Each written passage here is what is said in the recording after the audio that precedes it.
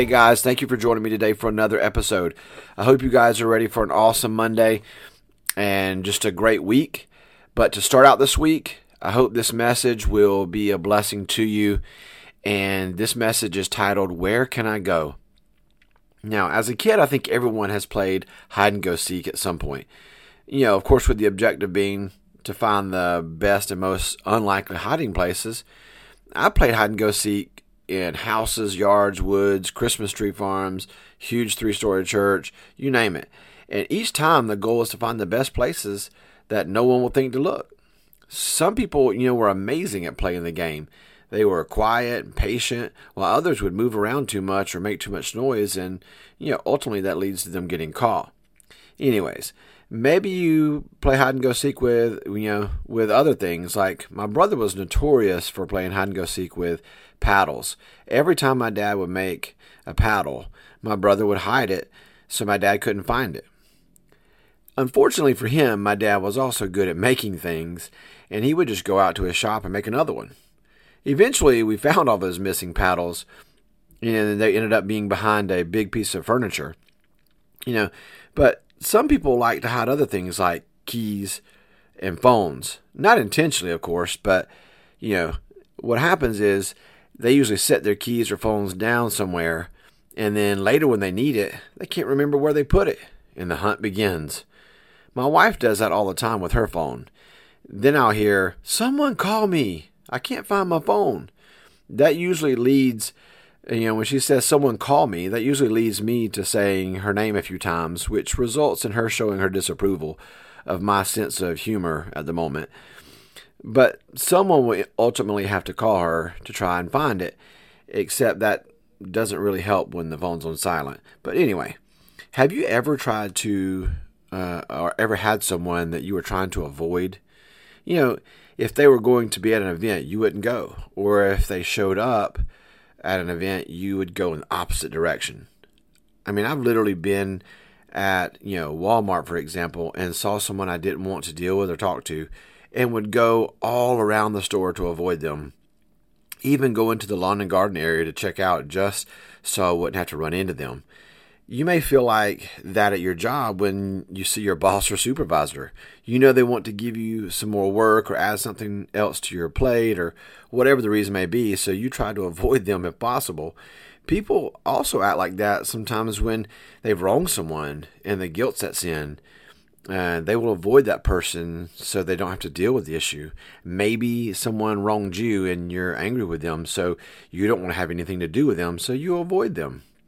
We have a tendency to avoid people that we don't, care for, and try to avoid any situation that would make us have to deal with them.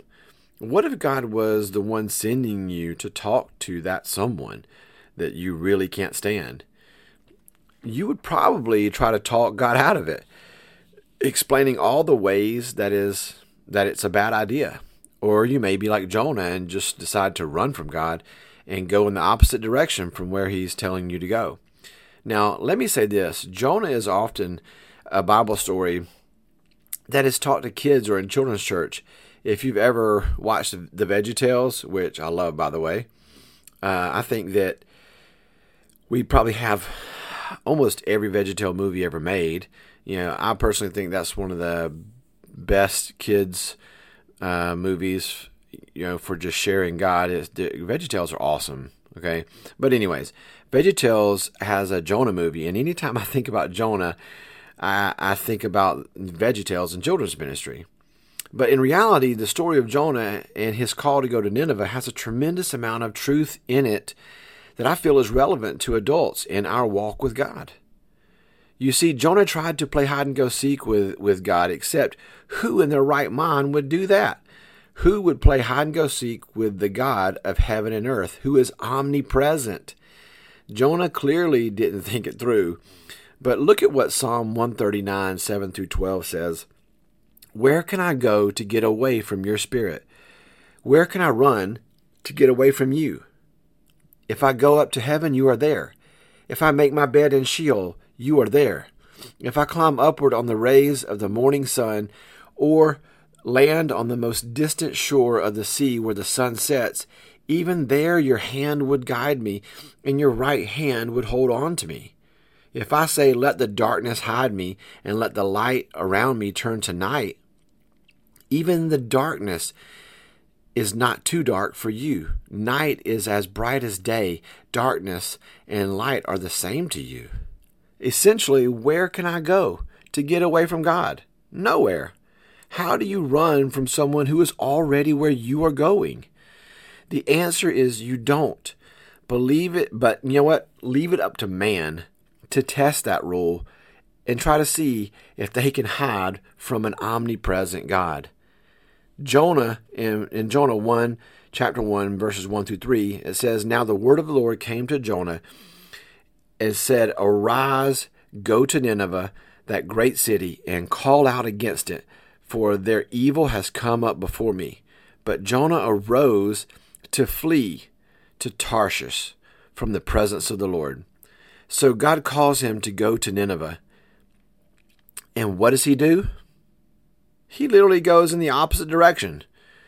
Now, you have to understand, Nineveh was a big city filled with some ungodly, wicked people that were often at war with Israel. To Jonah, they were the enemy, the people that Jonah would have loved to see God's judgment poured out on. Now, that's like telling an Alabama fan to go over to the Auburn side and cheer for them. If you're from the South, you know that ain't happening. God wants Jonah to go to the enemy and give them a message of warning from God. But Jonah doesn't like that idea, so he runs from God. I mean, as if you can do that. But nonetheless, in Jonah 1:3, it says, He went down to Joppa and found a ship going to Tarshish. So he paid the fare and went down into it to go with them to Tarshish, away from the presence of the Lord. Have you ever ran from God? I mean, have you heard his call, but you tried to ignore it? I love the story of Jonah because he is not so different from many Christians today. If there is someone we really don't like, I mean someone that you would like to see God pour out his judgment on, then you know how then you know how Jonah felt. Now, what happens next is multifaceted. Jonah makes a decision to disobey God, and his decision puts other people who had nothing to do with Jonah's bad decision in danger. In Jonah chapter 1, verses 4 through 6, it talks about how God caused a storm to come that was so intense that the ship was in danger of breaking apart. The people on the boat threw cargo overboard and prayed to their gods, but nothing changed.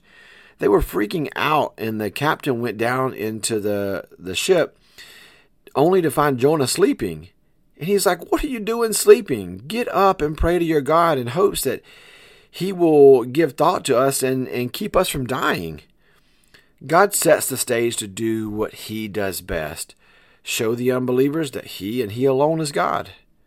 The people cast lots to figure out who is responsible for this danger that they are in. And of course, the lot fell on Jonah. So they look at him and want to know who he is and where he's from. When he tells them that he's a Hebrew who fears God, the one who made the sea and the dry land, they heard this and became even more afraid and wanted to know what they could do to Jonah to make the sea calm down. So Jonah tells them, throw him overboard. The people don't want to do that, so they try to row harder.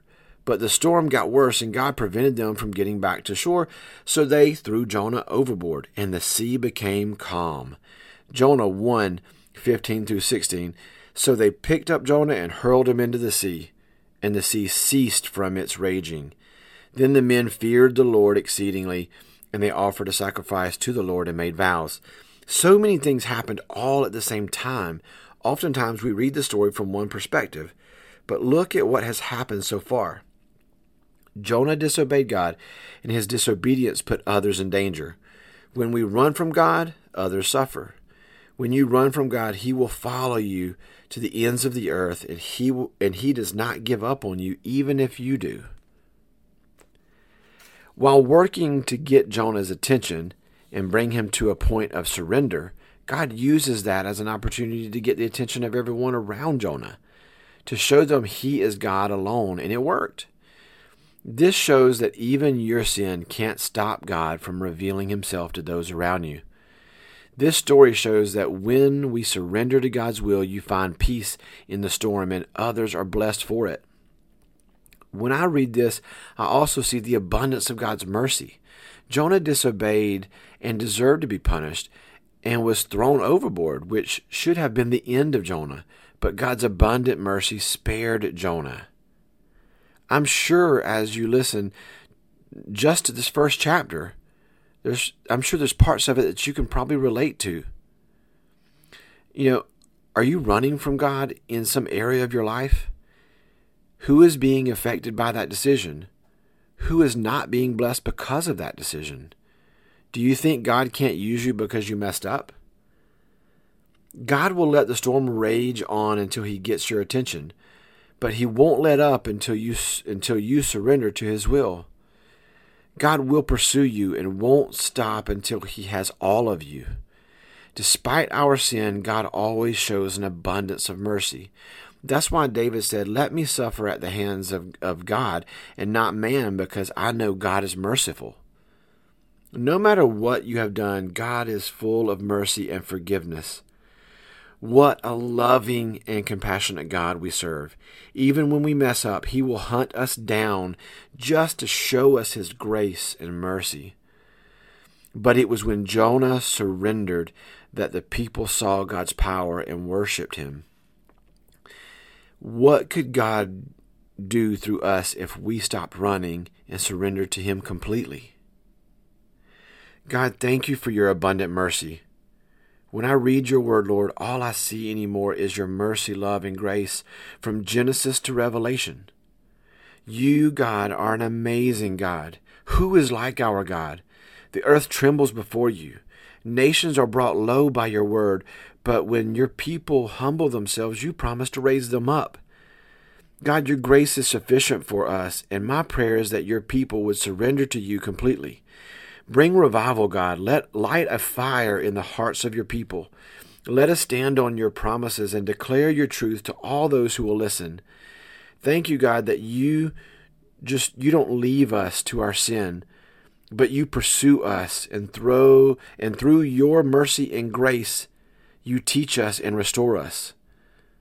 God, I believe there is a miracle in the works for your people. I believe the stage is set, Lord. Now I ask you to do what only you can do. Make believers out of unbelievers. Fill your people with the power of your Spirit so that we may walk in the power of your truth and be that city on a hill. Thank you, God, for never giving up on us. And it's in the precious name of Jesus that we pray. Amen.